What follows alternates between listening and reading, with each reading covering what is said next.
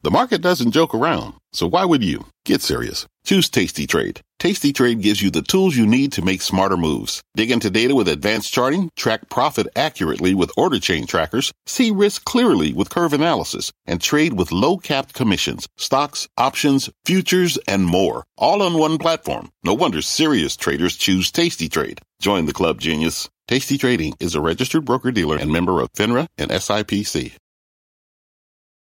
I'm Brian Sullivan, and you're listening to CNBC's Worldwide Exchange. Our show airs live weekdays at 5 a.m. Eastern. Listen in. It is 5 a.m. at CNBC Global Headquarters, and here is your top 5 at 5.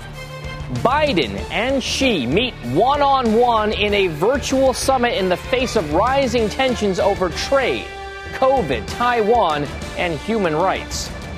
Crypto is crashing this morning as one CEO says his company is just weeks away from accepting certain coins as payment for services. FedWatch 2021 may be over as senior administration officials reportedly say a nomination for the new Fed head is imminent. Trouble for Tesla as a major bank takes issue with Elon Musk and his often rogue Twitter account. And getting ready for retail as Walmart reports results before the opening bell today. It is Tuesday, November 16, 2021, and you are watching Worldwide Exchange right here on CNBC.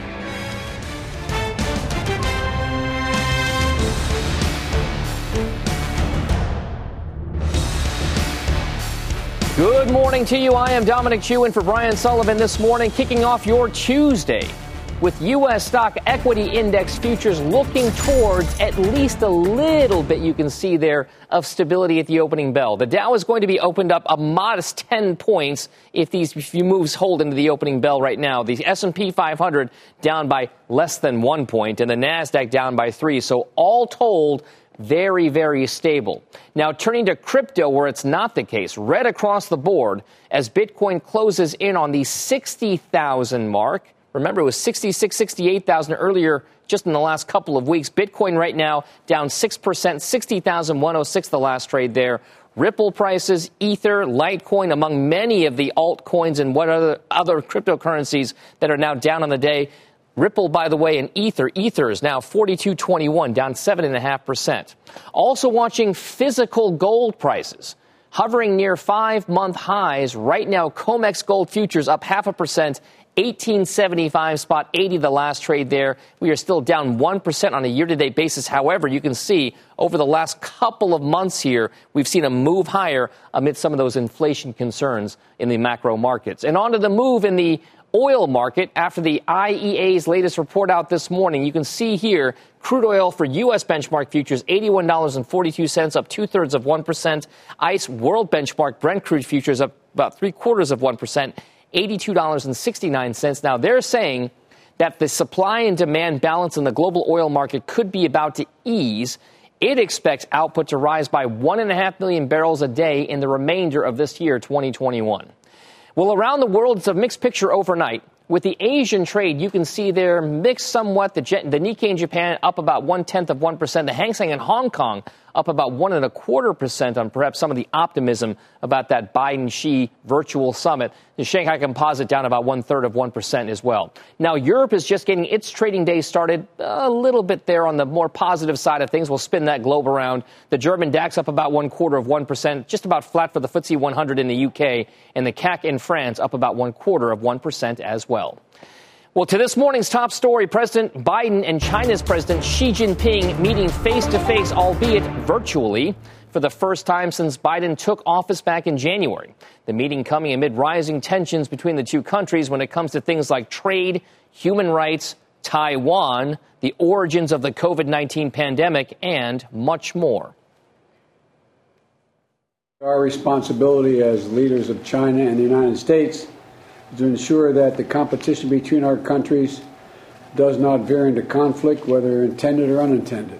I stand ready to work with you, Mr. President, to build consensus, take active steps, and move China-U.S. relations forward in a positive direction. Eunice Yoon joins us now from Beijing with the latest there. Now, Eunice, if you take a look at the virtual meeting, the key takeaways, what was the most forceful part of this virtual summit between those two world leaders? Well, I thought it was interesting that both sides have been very, very positive in describing the conversation after the event. So the U.S. Senior administration official had described it as respectful, straightforward, open. China had also very similar language, saying that it's constructive, substantive. The event itself lasted 3.5 hours, so a lot longer than people had expected, which was also seen as a positive sign. And also they talked about a wide range of issues, no major breakthroughs, but still they covered a lot of ground, including human rights, the pandemic, as well as climate change. Now, the big issue, as expected, was Taiwan. Biden reaffirmed the U.S.'s longstanding one China policy and the commitment there that Taiwan is part of China. He expressed concern, though, according to the U.S. official, of Beijing's behavior. Taiwan, as well as the U.S., has seen Beijing's recent aggressive action, or at least they believe it's aggressive action in terms of like military incursions, flying squadrons of jets up towards the cross straits, and that has been creating a lot of tensions. China's version, though, has been to focus more on that Biden said that the U.S. does not support Taiwan independence, and also that President Xi was doing a little bit finger wagging to Biden, warning of drastic action if any forces were to cross the red line, according to Beijing. Now, in terms of business, there wasn't a whole lot that was where we saw progress. But Biden, according to the U.S., said that China should fulfill its Phase 1 trade deal commitments. China, though, did not mention the Phase 1 trade deal in its readout. Instead, it was showing how President Xi was much more critical of what it described as the U.S.'s moves to suppress Chinese firms and the spillover effect of U.S. macroeconomic policy. And then one positive thing, though, Dom, that came out of this on the business side is that China said it's going to upgrade a fast-track lane for U.S. business travelers, so make it a little bit easier for the U.S. and China to do business. So that is a positive sign. Eunice, it's a 3-hour virtual summit. You went through what seems like a laundry list of all kinds of topics that they talked about. I'm curious then, what was left off the table? What did they not address during this 3-hour virtual summit between Biden and Xi?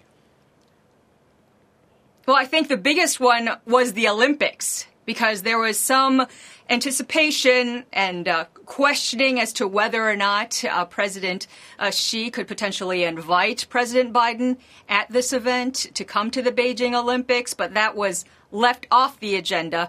And some of my sources in the diplomatic corps have actually said that there was a little bit of concern that this could create a bit of a problem because President Xi has been a little bit nervous about the COVID-19 situation, or at least a lot of the people around him have been concerned about inviting any state leaders, in fact, to come to China for that event. And then it's kind of hard to figure out how you get around the handshake, since there's a protocol. If state leaders come in, then you got to do the whole handshake thing, and that might not be so easy to do if you're worried about getting COVID. Of course not. The theater, of course, is going to be huge there in Beijing. The question is whether or not those leaders get involved. Eunice Yoon in Beijing, thank you very much for the update on that big virtual summit between Biden and Xi. Well, let's get to some of this morning's other top headlines right now. Silvana Henao is here with those. Good morning, Silvana. Hey, Dom. Good morning. Shares of Lucid moving higher in the pre-market after reporting its first quarter results as a public traded company. The EV startup announcing a notable increase in vehicle reservations and confirmed its production target for next year, while reporting a net loss of $524.4 million in the third quarter.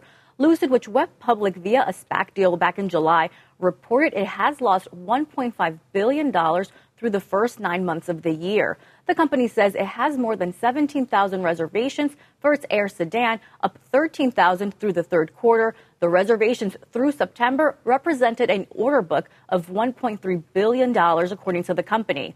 Elon Musk continues to unload Tesla stock, exercising his options and selling another 930 million shares yesterday after dumping $6.9 billion in stock last week. That's according to filings. Musk sold more than 934,000 shares yesterday at prices ranging from $625 to $1,028 a share. In total, Musk has sold about 7.2 million shares for about $7.83 billion since November 8th, a day after Musk's Twitter poll decided he should sell 10% of his Tesla stake.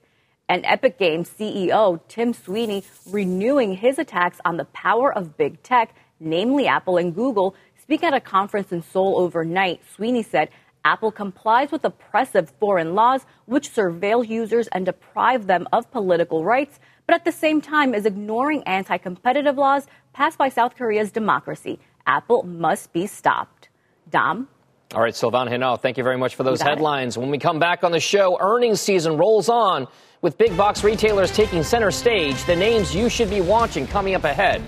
Plus the great lengths some companies are going through to get their products from port A to port B. And then later on, much more on last night's summit between Presidents Biden and Xi. The key investors' takeaways are coming up ahead, where Worldwide Exchange returns after this break.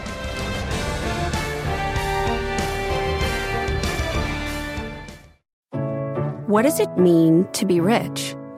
Is it having more stories to share or time to give? Is it being able to keep your loved ones close or travel somewhere far away? At Edward Jones, we believe the key to being rich is knowing what counts. Your dedicated financial advisor will take a comprehensive approach to your financial strategy to help support what truly matters to you. EdwardJones.com/findyourrich. Edward Jones, member SIPC. Canva presents stories to keep you up at night. It was an ordinary workday until the Singapore presentation is at 3 a.m. The office was shocked. But that's when we sleep. Maya made it less scary with Canva. I'll just record my presentation so Singapore can watch it anytime. Record and present anytime with Canva presentations at canva.com. Designed for work. Welcome back to Worldwide Exchange. Stocks in a holding pattern this morning as investors gear up for a busy day with retail on the brain. October retail sales figures are out in just about a few hours now, along with earnings from the likes of Walmart and Home Depot and others, kicking off a slew of results from the big box stores this week. Now let's bring in Delano Saporu for more on what's happening with the markets right now. Delano, great to have you with us this morning. Let's talk about whether or not a market at record highs, like it's been for the better part of this year, still is worthy of investing in, or should you be taking profits? Thanks, Tom, for having me on. And I think that's a great question. My big focus right now is the consumer. As you mentioned, we're having a big slew of earnings from some of the big retail companies. But if you look at the consumer, the biggest focus has been on inflation, right? And we saw that inflation has scared a little bit of consumers in the sense of consumer sentiment for the Michigan index dropped for the last time for what we've seen in a little bit. And so when I'm looking at the consumer, I'm also looking at what they're willing to spend. As you mentioned, the retail print is coming out, and that's a big focus. I'm still on the bullish side. I do believe consumers are willing to spend. If you're looking at some of the metrics that are showing that, especially when you look at the MasterCard print that they're showing, that consumers are anticipated to spend more than they've spent in a while, I do think you could put fresh cash to work, especially in areas when you're looking at some of the e-commerce plays on the retail side, Dom. So what part of the spectrum, when we talk about the consumer, generally speaking, the U.S. consumer is the healthiest it's been in years. Their balance sheets have been delevered. They're paying off debt. They've got more money coming in from government payments over the course of the past year. What part of the retail spectrum does that benefit? What types of companies will stand out this earnings season? I think there'll be a few, and I think I'm focusing more on the e-commerce place. So if you're looking at Shopify, you're looking at a place obviously that's a big box but has a great e-commerce strategy, which is Target. You're looking at Amazon as well. And if you look at the past month, obviously the S&P 500 has done about 5% over the past month, but consumer discretionary has performed the best. That sector's performed the best at about 6%, and tech coming in right behind that. So I'm looking at merging those kind of plays and looking into the more e-commerce strategy. Look at Overstock, over 40% in the past month. So those are the places we've been adding fresh cash to and will continue. Obviously, you have a barbell strategy and maintain your areas that may be defensive. But if you're looking for an area to still look for growth, I think this is a great play right now, Dom. Many of those names that you mentioned are volatile. Maybe not as much, say, Amazon, but say names like Shopify, other e-commerce plays have been volatile, not just around earnings season, but just in general. Do you expect that volatility to play out during this earnings season as well for some of these names as they kind of develop more in the coming weeks with investors? Yeah, 100%. One, as we mentioned, we don't know how much is priced in. There may be some of that sentiment that we mentioned already priced in. I know there is, but how much of that is priced in is still yet to be seen. So over the near term, there will definitely be volatility. And I think that might present opportunities for investors that are looking at these companies and some of these trends over the long term. And you guys have talked about a lot of the great resignation, which may play into part in obviously folks moving to other jobs, but also starting their own businesses, which also plays for a company like Shopify, which is a long-term trend that we'll probably continue to see. So I do think in the near term you will see volatility, but may present opportunities for some investors. Delano Sapora at New Street Advisors, thank you very much for your thoughts this morning. We appreciate it. Thank you, Dom. Still on deck for the show, CNBC goes whale watching as some of the biggest names in the business report their latest trades and holdings. Find out what Warren Buffett, David Tepper, and more did with their cash over the last 3 months. Today's big number, $13,295. That's how much it cost to ship a container from China to the West Coast last week, according to the Freightos Baltic Index. That's down 26% from the prior week, but still nearly triple the cost from a year ago. Welcome to the Canva guided meditation for stress at work. Impending deadline? Generate Canva presentations in seconds. So fast. Brainstorm got too big? Ooh. Summarize with AI in a click. Click, click. Writer's block? Release with Canva Magic Write. Magical. Stress less and save time at canva.com. Designed for work. This podcast is supported by FedEx. Dear small and medium businesses, no one wants happy customers more than you do. So you need a business partner just like you. Like FedEx, who understands your passion for serving your customers because they have the same commitment towards you. That's why FedEx offers you picture proof of delivery, packageless and paperless returns, as well as weekend home delivery to 98% of the U.S. on Saturday and 50% on Sunday. See the FedEx service guide for delivery information. What's more, FedEx Ground is faster to more locations than UPS Ground. Trust FedEx for timely deliveries. See what FedEx can do for your business. Absolutely, positively FedEx. Time now for your big money movers, and today we are focusing on the quarterly 13F filings by some of the world's biggest and most well-known investors. Let's start with Warren Buffett and Berkshire Hathaway, the firm shedding its stake in Merck in the third quarter and reduced its holdings in other drug makers as well. Berkshire disclosing new positions, though, in Royalty Pharma, which buys drug royalties, and flooring retailer Floor & Decor. Those shares, you can see they're mixed in the pre-market trade. Appaloosa, which is run by Carolina Panthers owner David Tepper, sold its stake in Netflix last quarter. The firm also cutting its stake in Amazon by 44% and Micron by more than half. Some of those stocks a little active in the pre-market trade as well. At the same time, Tepper is making a big bet on retail. Appaloosa increasing its stake in Macy's by more than 90% to 7 million shares. And finally, Michael Burry of the Big Short fame exited bearish bets on Tesla, Alphabet, and Cathie Wood's ARK Innovation Fund last quarter. That's according to SEC filings. Burry told CNBC last month he was no longer betting against Tesla, and his position was just a trade. As for his new investments, Burry added a long position in Lockheed Martin in the third quarter. Well, the container crisis is plaguing importers around the world. Some companies now are chartering vessels known as bulk carriers that would normally move commodities like coal and iron ore to move their products around.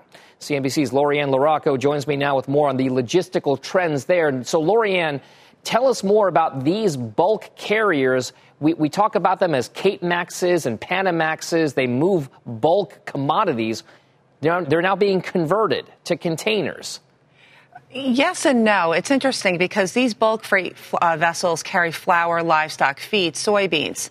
And so it's loosely and unpacked. But what we have found out and what's been reported on is that companies like, say, Coca-Cola, they are using, say, jugs of their liquid and putting it on a vessel, on a pallet. So some are using containers and some are not. And we have some great video from the Port of Virginia who is seeing bulk items come in.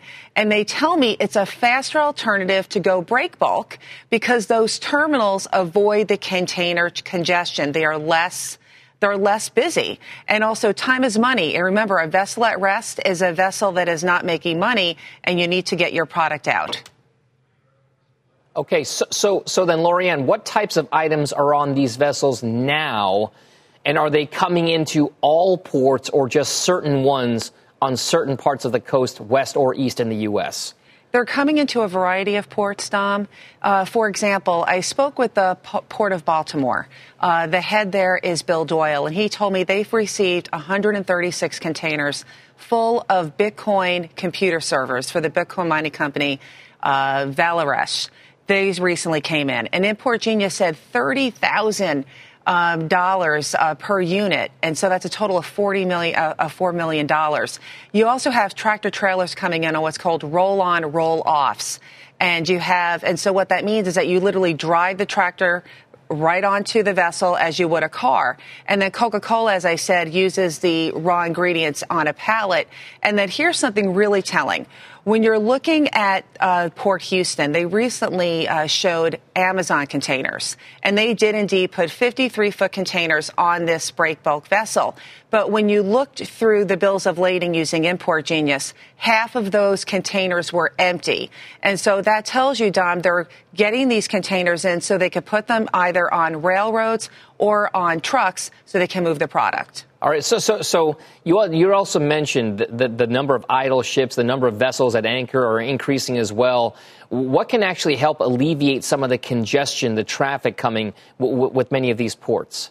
The two big things that I'm hearing repeatedly, both from the chassis side and the truck side, they're restrictions. You've got empty container restrictions, which is handed down by the ocean carriers. They tell the terminals what type of container they are allowed to pick up that day. So if they only want a blue container, but you have a pink one, you can't deliver it, and that container is stuck on your chassis. And then you also have what's called a chassis restriction. This, again, is something that the ocean carriers have dictated with a certain amount of drayage truck providers. And those are the trucks that go in and out of the port. They tell the drayage driver what chassis is allowed to pick up what containers. So those two restrictions really hogtie the trucking industry in moving stuff. All right, so there's a lot of dynamics in play there right now on the shipping side of things. Lori-Ann LaRocco of CNBC, thank you very much. We appreciate it. Let's get a check on this morning's other top headlines as well. NBC's Philip Mena is in New York with the latest there. Good morning, Philip. Hi, Dom. Good morning. The jury is set to begin deliberations today in Kyle Rittenhouse's murder trial. He shot and killed two men and wounded a third during unrest in Kenosha, Wisconsin last August. Prosecutors argue that he was out looking for trouble, while the defense says he was ambushed and had no choice but to use his weapon. Rittenhouse faces 5 felony counts, including intentional homicide. U.S. officials are condemning a Russian weapons test in space, which they say forced astronauts and Russian cosmonauts aboard the International Space Station to seek shelter. The State Department confirmed a missile destroying an old Russian satellite caused the space junk to scatter. Officials say more than 1,500 pieces of the trackable debris were created by that test. Secretary of State Antony Blinken called the missile test reckless and said that it created debris that risked the interests of all nations. Experts say an atmospheric river is bringing widespread flooding to the Northwest. More than 70,000 customers in Washington are still without power as rivers crested to record high levels. 2 landslides near the city of Bellingham blocked part of the Interstate 5 highway. And finally this morning, New Yorkers may be ringing in 2022 in person this year. In a daily press briefing, Mayor Bill de Blasio hinted that a large and wonderful crowd is expected to return to Times Square for New Year's Eve. This past year, which was mostly virtual, was the first annual New Year's event without a massive turnout. That's it from here. Dom, back to you. Philip, I got to say, as a resident of the New York metro area, to me, it will signal the end of the pandemic if we start to see people in Times Square for the ball drop on New Year's Eve. I don't know how you feel about it. I mean, upwards of 1 million people. And as cool as it looks on TV, I'd like to leave it at just that. I could not be down there. Lack of bathrooms, too many people. Even before this pandemic, it was just too much. And cold as well for some of those days. Philip Minna, thank you very much. Have a nice day, sir. All right, you too. Straight ahead on the show, could the end of the Powell-led Fed be near? What lawmakers close to the decision-making process are saying about Biden's next pick to lead America's central bank. We'll be right back after this.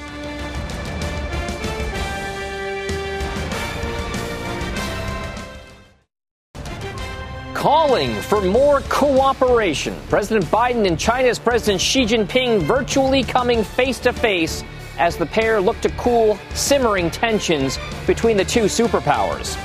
Crypto is facing a broad dip this morning with Bitcoin falling back towards the 60,000 threshold and owning a piece of the pack. Green Bay looks to let cheeseheads get in on the action and invest in the team. It is Tuesday, November 16th, and you are watching Worldwide Exchange right here on CNBC.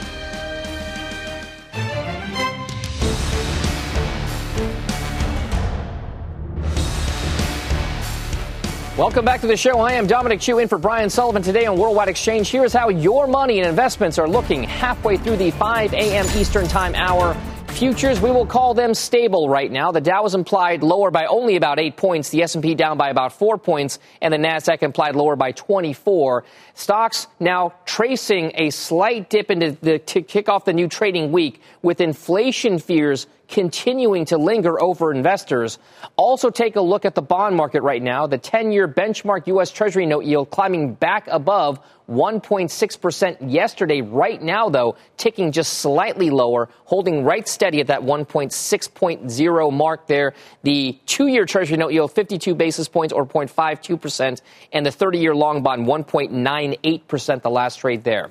Checking on cryptocurrencies, a broad drop this morning. Bitcoin moving below that 60,000 threshold. Right now, those particular prices are 59,261 for Bitcoin, off 7%. Ether prices down 8.5%, 41.79 the last trade there. Now, the move's coming amid comments by China's state planner today that it will continue to clean up virtual currency mining in the country. Now to this morning's top stories. Silvana Henao is back with those. Good morning, Silvana. Hey, Dom. Good morning. So, Dom, President Biden's decision on the next Federal Reserve chairman appears to be nearing. According to Bloomberg, Senate Banking Chairman Sherrod Brown says he's been told by White House officials that an announcement on the matter was, quote, imminent. Bloomberg adding, however, that another official stressed the president's decision might not be as soon as Brown believed. Biden is expected to name his pick before Thanksgiving. Current chair Jerome Powell's term ends in February. The president met with him and fellow frontrunner Fed Governor Lael Brainard about the job earlier this month. J.P. Morgan is suing Tesla, claiming the electric automaker owes the bank $162 million. The bank says the payment stems from a 2014 stock warrant agreement. The issue centers around adjustments the company's made to the agreement following Tesla CEO Elon Musk's 2018 tweet that he was considering taking the company private and the resulting fallout. And ExxonMobil reportedly launching a sale of its oil and gas properties in Texas. According to Reuters, the oil giant is looking to unload its Barnett Shale holdings that include 2,700 wells across about 182,000 acres in North Texas. Reuters says the move is part of a portfolio reshuffling by Exxon to focus more on profitable assets. Dom, back to you. Silvana, thank you very much for that. Back to this morning's top story. President Biden and China's Xi Jinping meeting face-to-face, albeit virtually, for the first time since Biden took office back in January. The meeting coming amid rising tensions between the two countries when it comes to things like trade, human rights, Taiwan, the origins of the COVID pandemic, and more as well. As I've said before, it seems to me our responsibility as leaders of China and the United States is to ensure that the competition between our countries does not veer into conflict, whether intended or unintended. And it seems to me we need to establish some common sense guardrails to to be clear and honest where we disagree and work together where interests intersect, especially on vital global issues like climate change. As the world's two largest economies and the permanent members of the UN Security Council, China and the United States need to increase communication and cooperation. I stand ready to work with you, Mr. President, to build consensus, take active steps, and move China-US relations forward in a positive direction. All right. According to Chinese state media and senior U.S. administration officials, the two had extended discussions on Taiwan and human rights. Biden stressing the need to protect American workers from China's unfair trade and economic practices, while Xi says the U.S. should stop abusing the concept for national security to oppress Chinese companies. The Winter Olympics did not come up in the discussions, but what did was the creation of a so-called fast-track lane to bring U.S. business people back into China. For more on this and investor implications, let's bring in Longview Global Managing Director and Senior Policy Analyst Dewardric McNeil. He's also a CNBC contributor. Dewardric, thank you very much for joining us. Let's talk about whether or not the U.S. and China can actually move forward with some kind of constructive dialogue, given the fact that there are so many points of contention right now between our two countries. Good morning, Dom. Thanks for having me. Look, I think you hit the nail on the head. The real question, and this was a testable proposition, was whether or not the U.S. and China can find a way to cooperate where it's in their interest and compete where it may be not in their interest to do so. And we will see what happens going forward. This meeting was important, though, Dom, because it helped to reform and reframe habits of cooperation. But more importantly, Dom, it helped to establish habits of competition. And as you heard from the president, he was very clear that he thought the relationship needed some guardrails so it doesn't veer into conflict as we continue to address some of those difficult issues that you raised. But this meeting was not about solvency as much as it was about the Biden administration, at least, trying to set the terms of engagement and competition more in a way that reflects U.S. interests, U.S. values, and norms. There's been a belief here in Washington, at least, that the relationship has been more set in a way that benefits China and China's development to the detriment of the U.S. And the Biden administration has worked hard to try and change that narrative and change that approach to the relationship. But there's a lot of work to do going ahead, Dom. And what I'm looking to see is if there will be a management mechanism below the leader level, senior level, working level dialogue set up to do exactly what the two presidents suggested they wanted to do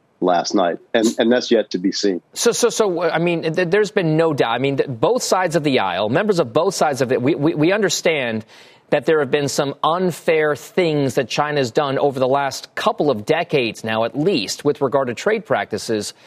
President Trump, in his administration, attempted to address some of those things.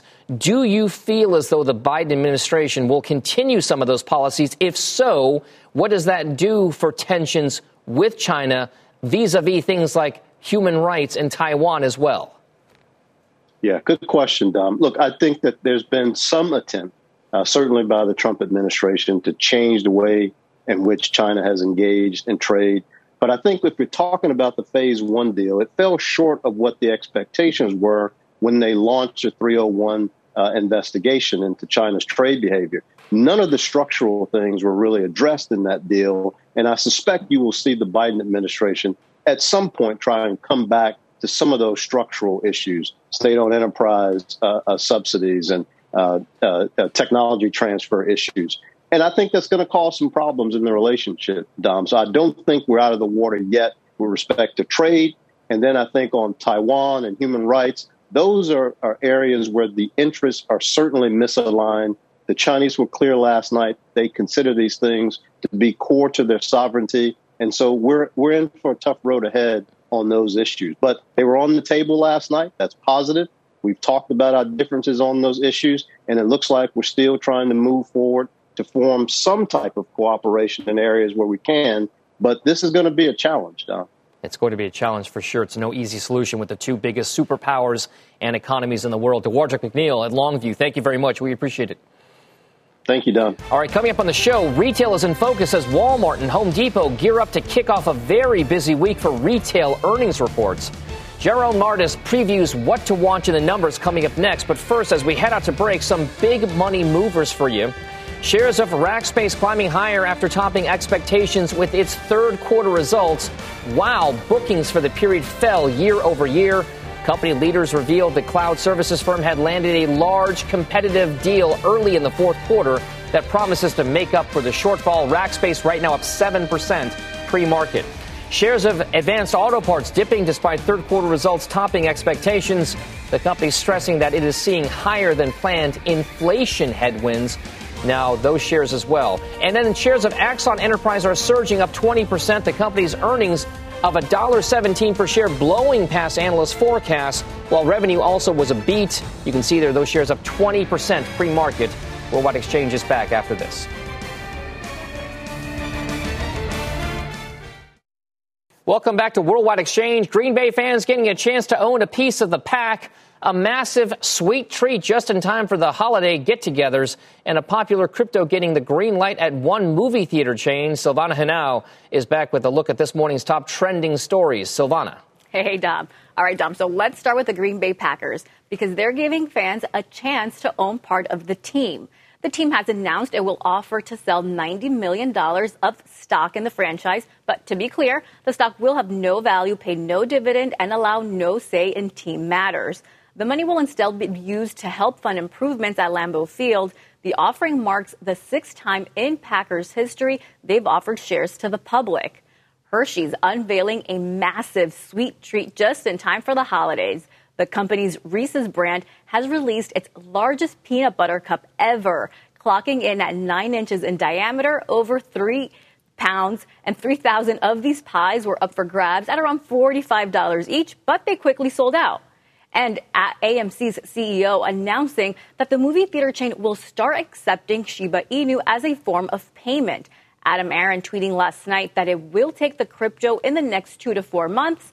Last week, Aron said AMC will start accepting Bitcoin, Ether, and other cryptos for online payments. Dom?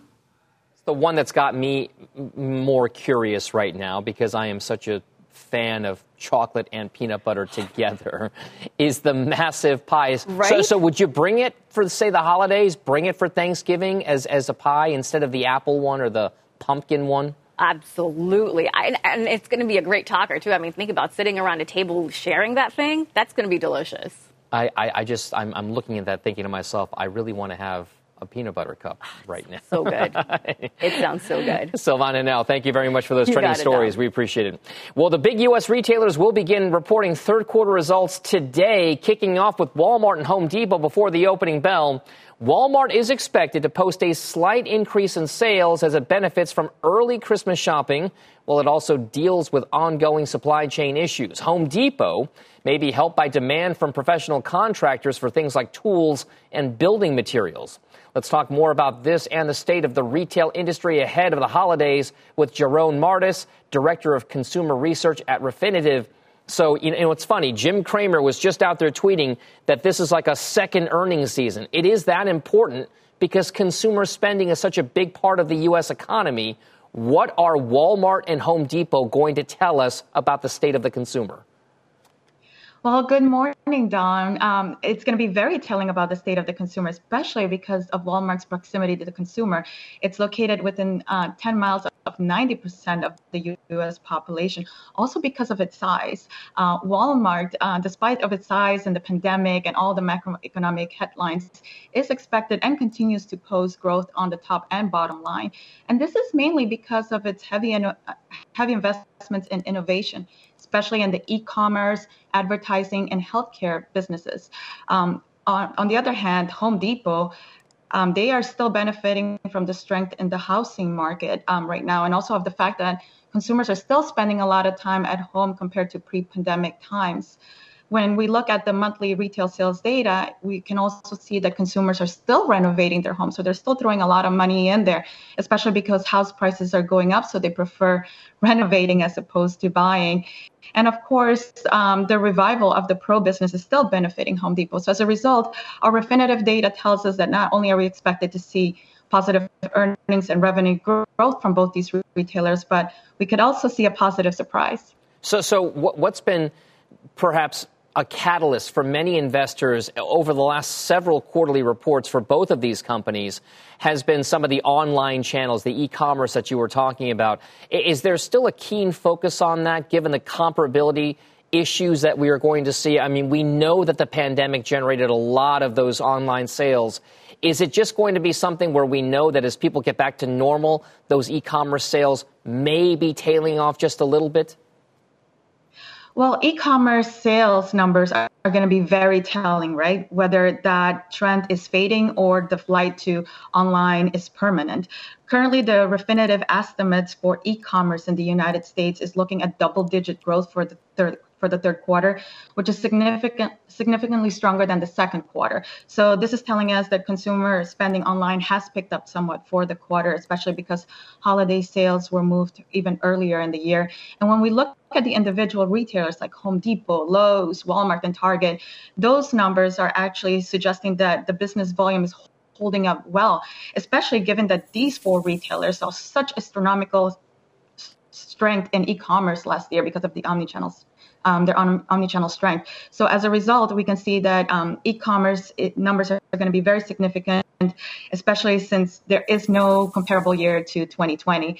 Never before have retailers had to close their doors, and the online e-commerce numbers are going to tell us whether this trend is here to stay or not. Jerome, we've got just a few moments left here before we let you go.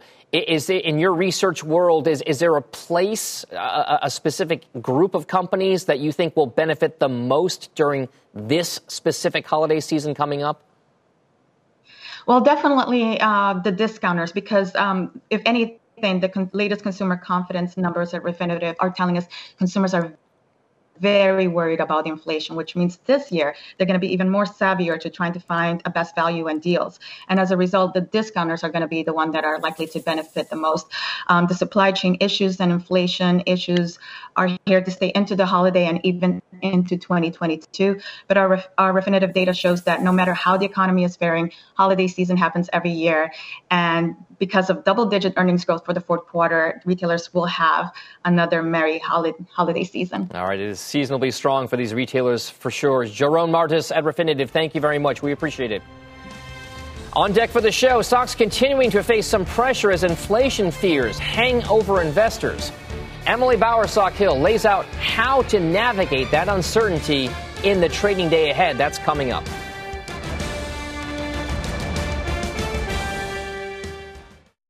Welcome back to Worldwide Exchange. Over the last several weeks, we've seen some interesting trends continue and also new developments in the marketplace that are worth noting. First of all, when it comes to the S&P 500, the white line is the performance of an ETF that tracks all S&P 500 companies and weights them equally.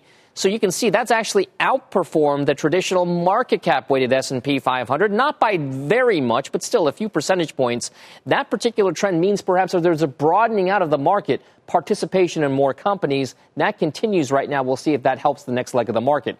Also, we've seen a new breakout to at least try to get to record highs for the small cap stock index. This particular ETF, the iShares Russell 2000, IWM is the ticker there.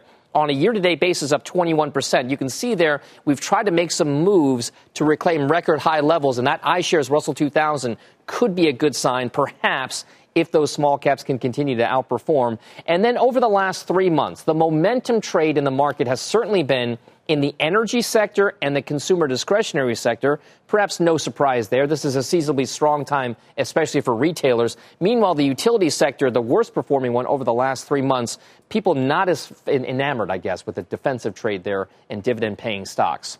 So let's bring in Emily Bowersock-Hill. She's the founding partner of Bowersock Capital Partners. Now, Emily, if you take a look at the way that things have developed right now, do you feel as though it's still constructive for the markets overall? Would you feel comfortable committing more capital to markets at these near record high levels? That is a tough one. I do expect this rally to continue into the end of the year, but this is one of the times when individual investors actually have the power. And we're recommending to clients who have huge amounts of cash to deploy that cash gradually and to not feel pressured to chase these returns.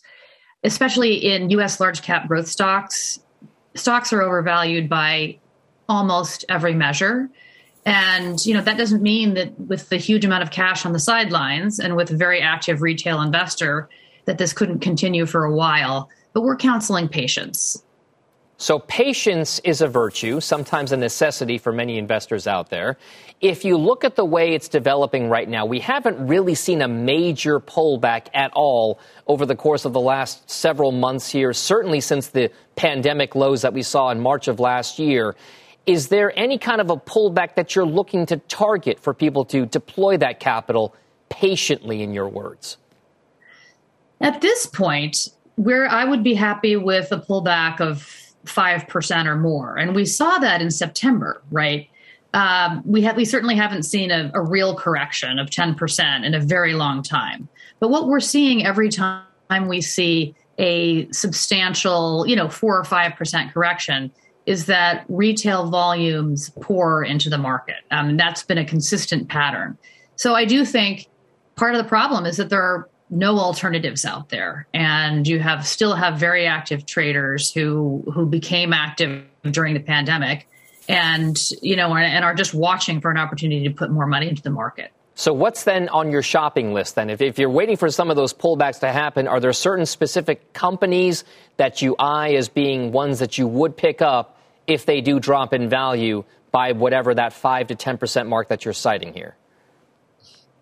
Yes, absolutely. First of all, international developed market stocks are still trading at about a 30% discount to U.S. stocks. But in terms of individual stocks, there's a subset of companies that IPO'd in 2020 that, got caught up in the retail euphoria and shot up in price and then subsequently fell in half. And I would give you an example of BigCommerce, which is a small cap growth stock, part of that Russell 2000 that you were talking about previously. And, it shot up to between $60 and $70 a share, now is trading in the 50s. And after its second quarter earnings, its sales actually surpassed expectations, but its loss per share missed. And so it dropped precipitously in price, and we picked up a lot of it. And then I think our expectations were proven out in its November 4th earnings. And, that company has been increasing revenue by 30% per quarter for 7 consecutive quarters. They've got a very disciplined management team. It's a Shopify competitor, but it's trading at around 20 times sales versus Shopify's 50 times sales. So that type of investment that's a disruptive growth stock, there are definitely still opportunities out there. All right, opportunity hunting for sure. Emily Bowersock-Hill, thank you very much. Have a nice day. Thank you. All right, that does it for us here on Worldwide Exchange. Squawk Box picks up the market coverage coming up next with futures indicating, we'll call it a stable opening bell. You've been listening to CNBC's Worldwide Exchange. You can always catch us live weekdays at 5 a.m. Eastern only on CNBC. This podcast is supported by FedEx. Dear small and medium businesses, no one wants happy customers more than you do. So you need a business partner just like you. Like FedEx, who understands your passion for serving your customers because they have the same commitment towards you. That's why FedEx offers you picture proof of delivery, packageless and paperless returns, as well as weekend home delivery to 98% of the U.S. on Saturday and 50% on Sunday. See the FedEx service guide for delivery information. What's more, FedEx Ground is faster to more locations than UPS Ground. Trust FedEx for timely deliveries. See what FedEx can do for your business. Absolutely, positively FedEx.